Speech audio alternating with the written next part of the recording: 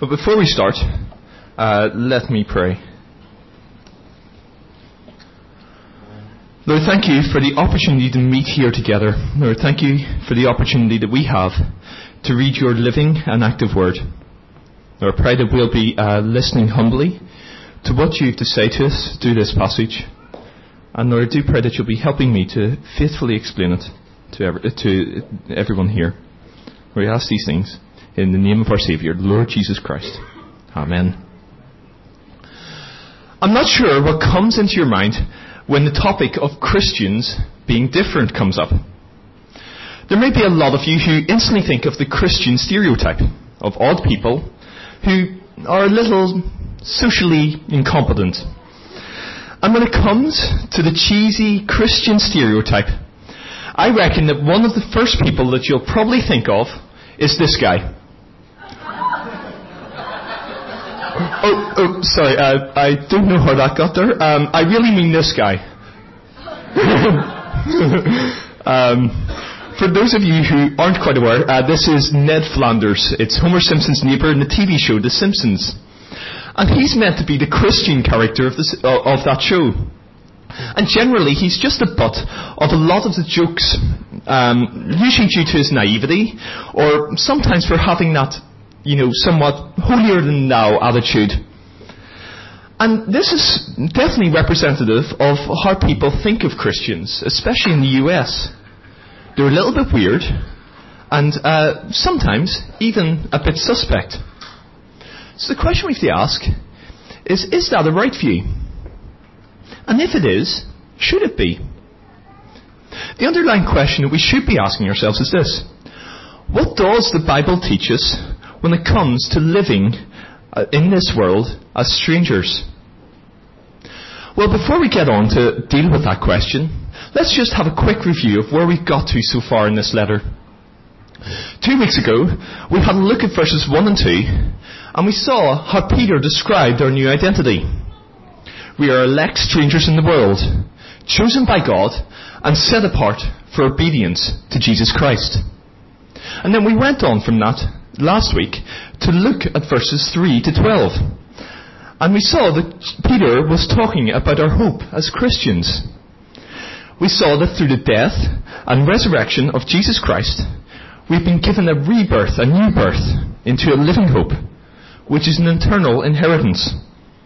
And it's this hope that means that we can gladly endure whatever trials we may face in this life.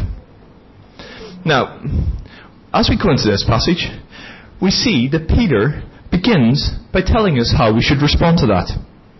Just have a quick look at verse 13 with me. And this is what Peter has to say to us.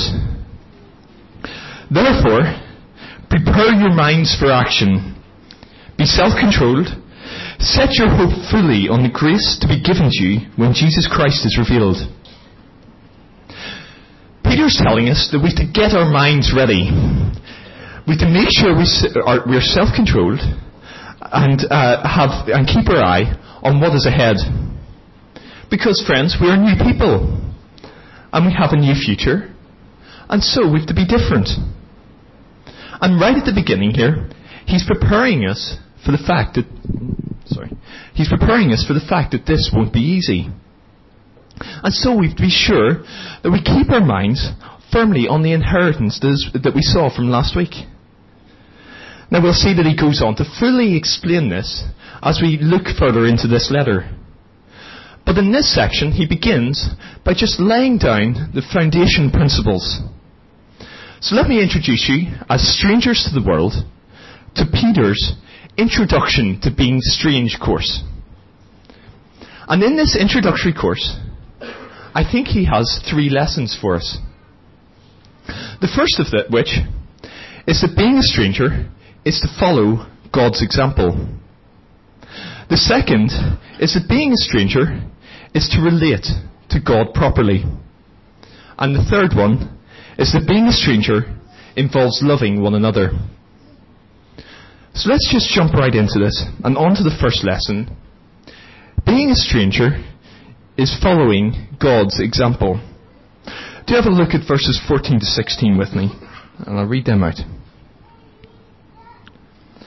As obedient children, Do not conform to the evil desires you had when you lived in ignorance. But just as he who called you is holy, so be holy in all you do. For it is written, be holy, because I am holy. Peter talks to us in terms of our new identity. Again, we're just left in completely no doubt that we're no longer the people we once were. The title of obedient children does seem somewhat appropriate for those of us who've experienced this new birth. But just keep in mind that the main focus of this verse isn't that we've sort of got a new identity card, so to speak. Our new identity is to show itself in a change in how we live. And to show this, Peter takes us to a time before we were Christians. And he places us at a point when we were completely ignorant of God. Now, this ignorance just isn't an excuse for what we did. We're still very much culpable for our actions. But it does go some way to explaining what our actions were. We didn't know who God was, and we didn't know about his ways, and so, naturally, we just lived as we pleased. But this is no longer appropriate, is it? Peter appeals to us, as obedient children, to no longer act in that fashion. Because we're no longer in ignorance, are we? And why is that? Well, we know that the gospel has been preached to us.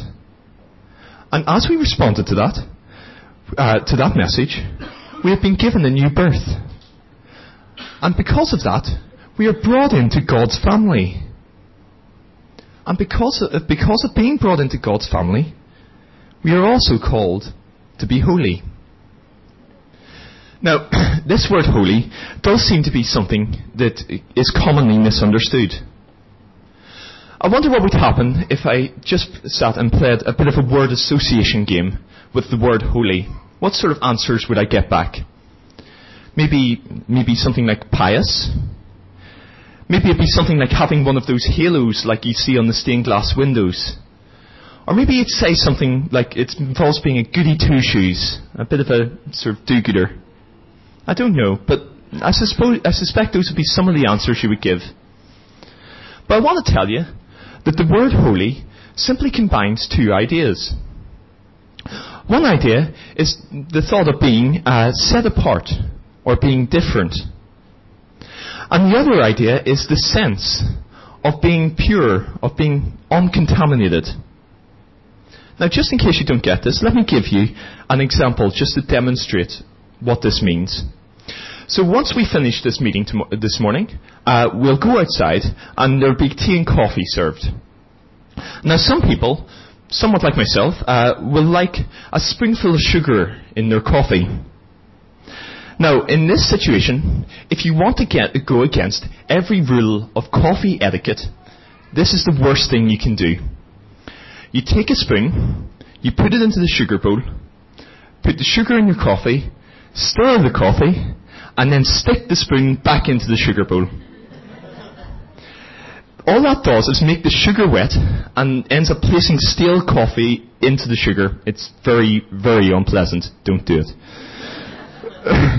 So to avoid this, what we'll do is we'll take one of the spoons and we'll set it aside solely for the purpose of transferring sugar from the sugar bowl to the coffee cup. No stirring allowed. And friends, that would be a holy spoon. It's a spoon that has been set aside for a purpose. And it would also be pure. It'd be completely uncontaminated with coffee. Which means the sugar bowl stays nice and pure without any stale coffee in it, and it's all nice to be used by someone else. And we can say that that spoon has been made holy. Or to use another word, we've sanctified it. So right, we've got it into our minds what the word holy means in the context of teaspoons. But what does it mean when we talk of God being holy? Well, again, we're looking at the idea of Him being different. But He isn't just different in the sense that he's been set aside for a purpose. He's just simply different. There are two types of things in this world. There are the things that are God, and then there is not God. Nothing is like him. You're either God or you're not. And in addition to this, we're also referring to him being pure. He is completely uncontaminated with anything that is evil, and so is perfectly good. And because this is the God that we serve, then that's the way that we should be as well. Now, we too are to be different to everything around us. We are to be strangers. And we too are to remove all traces of evil from ourselves. Now, I don't know what you may be thinking here, but when I first looked at this, I thought we'd missed a bit of the logic along the way. After all, God is a lot of things, and we rightly don't try and live up to everything that God is. He is all-seeing, he's all-creating, and he's all-powerful. But yet we don't get any commands to the effect of, "Be all-powerful, for I am all-powerful." So why on earth is holiness set apart? Well, Peter goes on to explain this in verse 16, when he quotes the Old Testament command, "Be holy, because I am holy." And this is a phrase that is used a few times in the Old Testament, but the first time we see it is in Leviticus chapter 11. Now, I don't want you to turn it up, but I'll just give you a bit of a summary. It's a chapter that is dealing primarily with the food laws. Basically, it's saying what the Israelites can eat or cannot eat. And after all the regulations are given, and they're told what's available and what's not, the Lord gives this explanation. "I am the Lord who brought you up out of Egypt to be your God. Therefore be holy, because I am holy." And from this verse we can see a couple of things. First of all, we see the purpose of the command. It is to make the people holy. It is to set them apart. And you can just imagine how that would have worked. If you wanted to have a meal with someone who wasn't a Jew, who wasn't a member of Israel, it just would be that little bit less possible. After all, if you're not able to eat pork, well then you're going to start to look a little bit uncomfortable as the plates of char siu are brought out. If you wanted to eat, you would have to separate yourself from everyone around you. And as you did that, it would be a reminder that you are no longer the same as everyone else. And in addition to that, this verse also gives us the context in which the people are to make themselves holy. It is because they are redeemed people.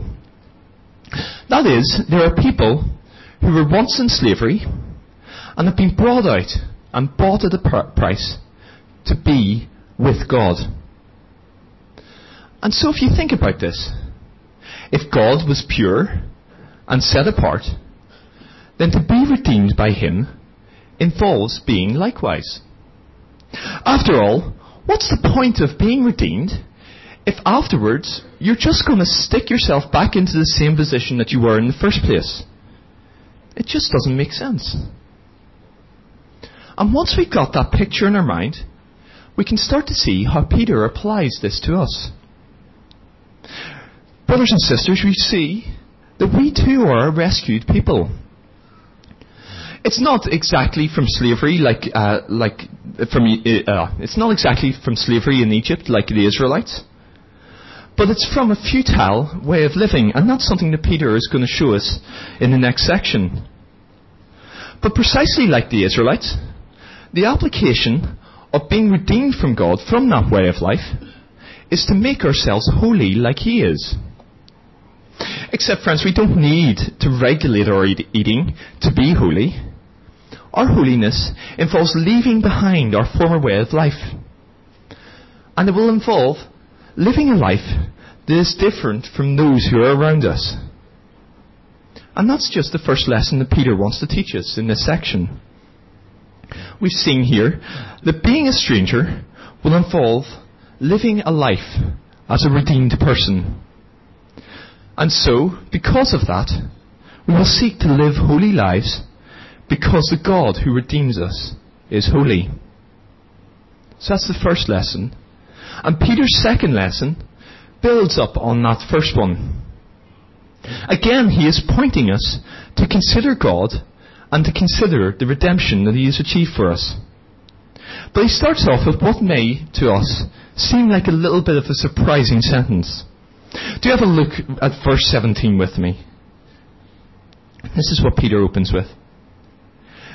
Since you call on a Father who judges each man's work impartially, live your lives as strangers here in reverent fear.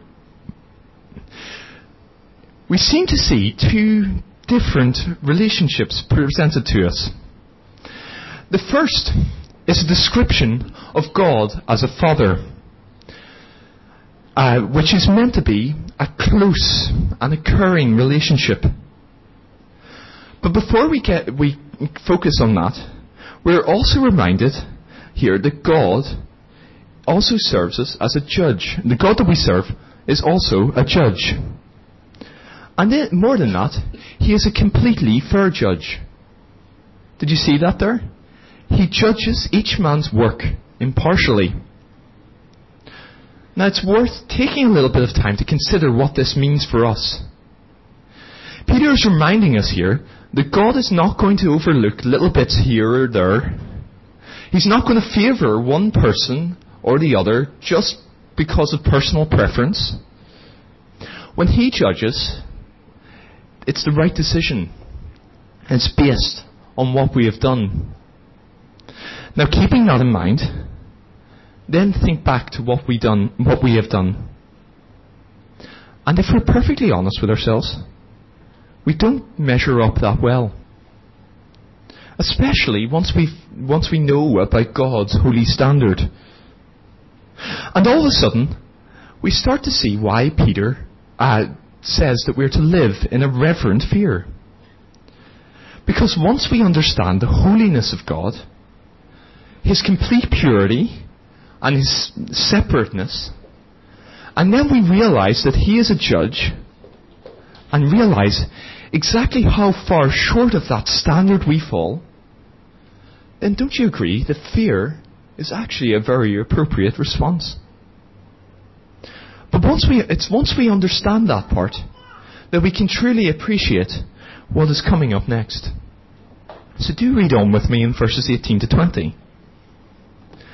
For you know that it was not with perishable things such as silver and gold that you were redeemed from the empty way of life handed down from your forefathers, with the precious blood of Christ, a lamb without blemish or defect.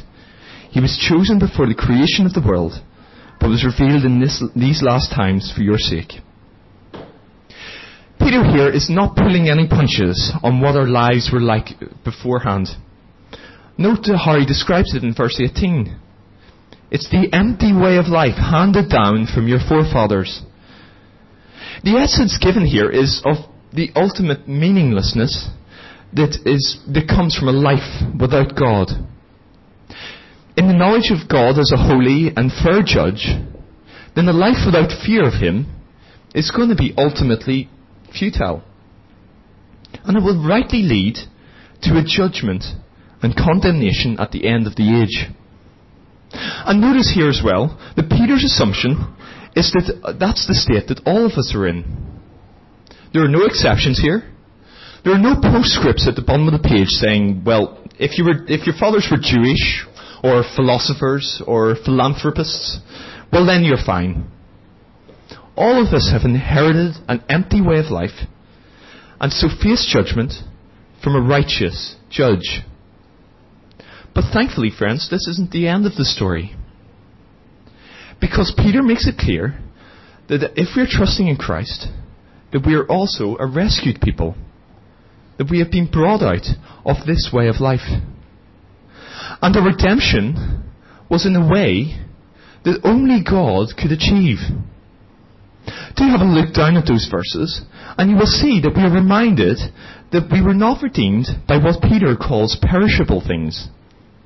That is, money or anything that's valuable on this earth.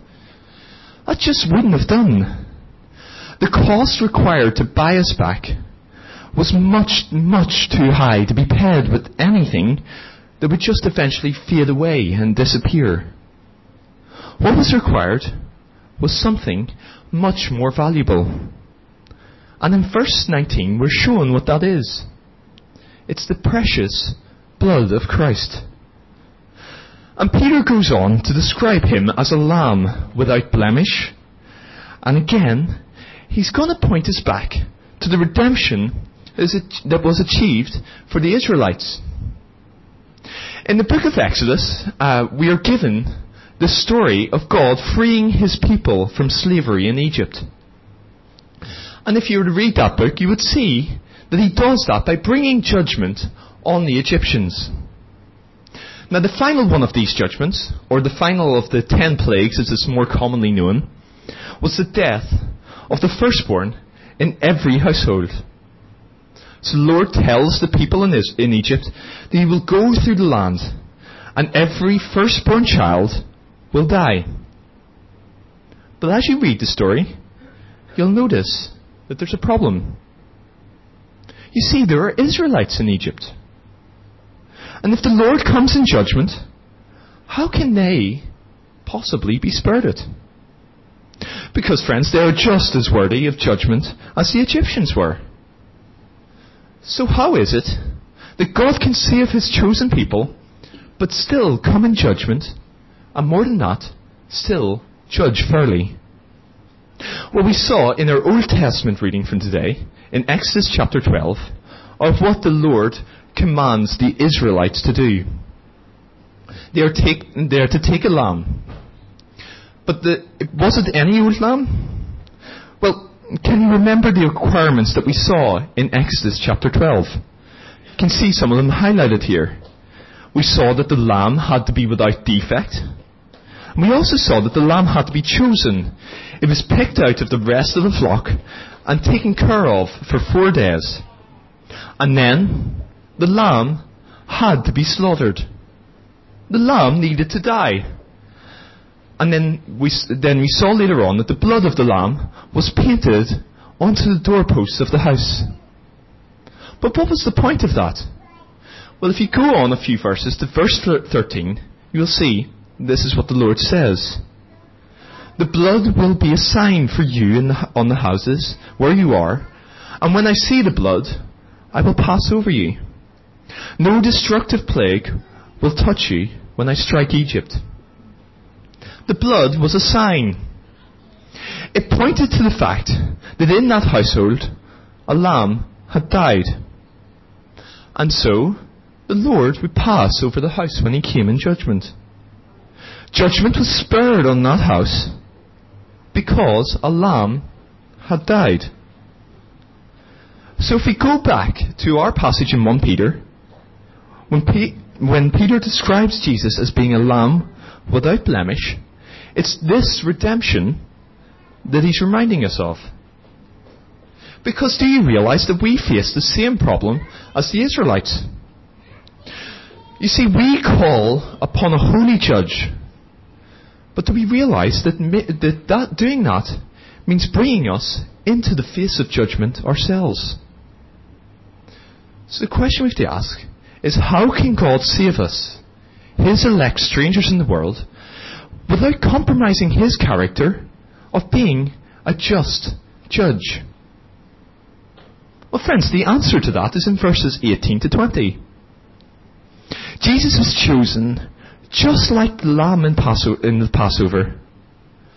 And just like that lamb, his blood was shed, so the punishment that was ours could be taken. He is our substitute. But that's not the end of the story. Do read on with me in verse 21.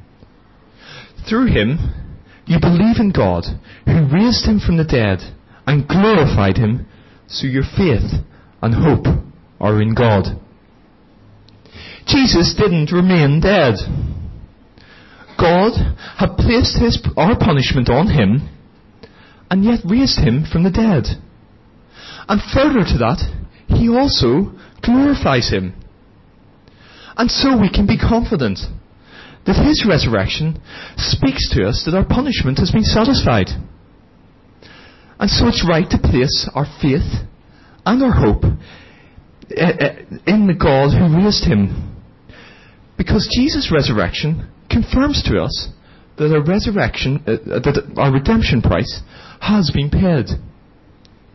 And so we see that as strangers, we are completely dependent on God to spare us from the judgment that is to come. And so, friends, we live in reverent fear in the knowledge that he is a fair judge and our actions deserve punishment. But that's not all. We also live in the hope of a redemption that has been paid for us through the death and resurrection of Jesus Christ. And that's the second lesson that Peter has for us. And as we go on, Peter is going to build on both of these ideas to give us a third lesson. And that is, being a stranger is to love one another. Have a look onwards to verses 22 and 23 with me. Now that you have purified yourself by obeying the truth, so that you have sincere love for all your brothers, love one another deeply from the heart. For you have been born again, not of perishable seed, but of imperishable, through the living and enduring word of God. Now, friends, it might be a little bit difficult to grasp what Peter is talking about at first glance in these verses. And so we're going to have to look at this section as a bit of a whole to try and figure out what's going on. And we see in verse 23 that we have a reference to being born again. So if we use that as our cue, we can then go back to verse 22 and read that purifying oneself as referring to us as becoming Christians. And so from that, we get the idea of obeying the truth would refer to obeying that first gospel command of repent and believe the good news. And from that, we see what the point that Peter is trying to put across is that we've been saved for the purpose of loving one another. That is, that the outflowing of our being a redeemed people will be a love. And Peter's focus is on a love that is primarily for other redeemed people, for other Christians. But we'll see from these verses that really isn't our own doing. It's not us turning around as such on our own strength. Because verse 23 serves to take us sort of behind the scenes of what we've seen in verse 22 and to look at it from God's perspective. And as we've seen so often in this letter so far, the focus is actually on our rebirth. And particularly, we're looking at the permanence of that change. This, my friends, is now our eternal identity. And that is because we have been born again by the Word of God.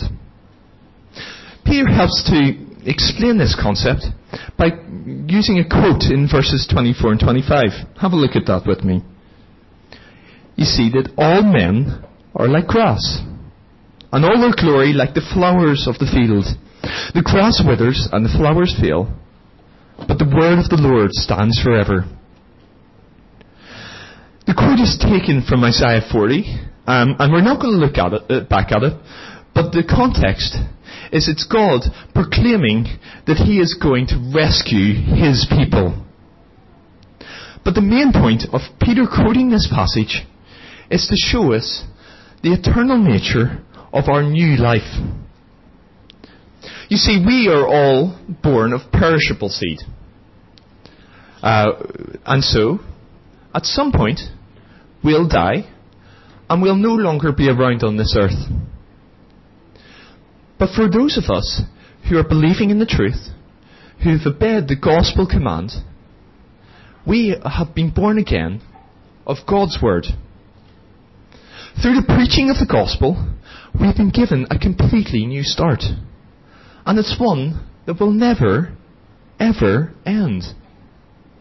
And Peter is telling us that this life will show itself in brotherly love. So friends, if this is the life that has a future, then surely we should be showing it now. And so the question that should be coming to our minds is this: what will that look like? And thankfully here, Peter doesn't leave us in the dark. And he gives us a few pointers in the next few verses. Do have a look with me in chapter 2, verses 1 to 3. This is what he says. Therefore, rid yourselves of all malice, all hypocrisy, all deceit, hypocrisy, envy, and slander of every kind.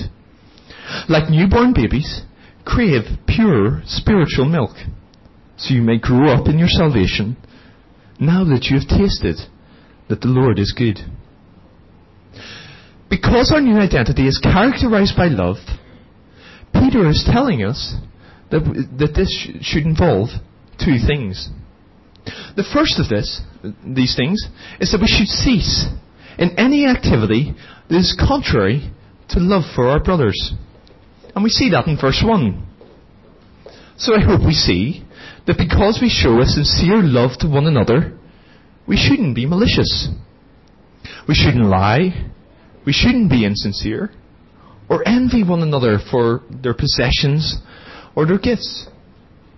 Nor should we try to bring down our brothers and sisters through our words in slander. But the focus isn't all on removing these negative traits. Peter also offers us a second task that really should take the place of these bad actions. And what's that? We are to crave spiritual milk. And that is, we are to live a life that is shaped by God's Word. If you look at verse 3, you will see a slightly odd comment. Peter's talking of us tasting that the Lord is good. Now I want to tell you that's a slight allusion to Psalm 34. And if we were to look back at that psalm, we'll see that it talks about having a fear of the Lord. And that involves pursuing a righteousness and pursuing knowledge of Him. And friends, that will come from a study of God's Word. And not only that, it will come from a life that will be shaped by our study. So we see that living in love doesn't just involve not doing bad things to people, but also a pursuing of righteousness through the fervent study of God's Word. So I just want to drive this one home. Being a stranger involves being born again and then living up to our new character. Not just by casting off our old selves, but by having a passion and a fervour for God's Word. And then seeking to shape our lives according to that. And friends, that brings us to the end of our introduction course. We have seen that Peter has just given us some of the basic principles of what it means to live as strangers in the world. And as we go on through this letter, we'll see him building up on these principles to show in more detail how these work in our lives as Christians. But for the time being, he's set down the foundations. And just to review them. Firstly, we live lives as people redeemed by a holy God. And so we should be seeking to live holy just as He is. And this will involve going against our old way, our old way of life, and also against the way of the world around us. The second point is we are to live as people who recognize our position before God. And so we live completely in faith and hope of God, because it's only through His work that we can be saved from condemnation from a holy God. And finally, we live as people who show love to one another, because we've been born again, and so show the characteristics of a life shaped by the Word of God. Let's pray.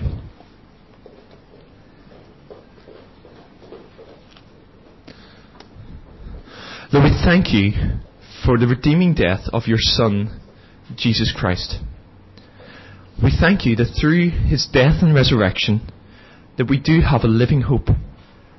Not of a future that we deserve, but a future that you have graciously given us.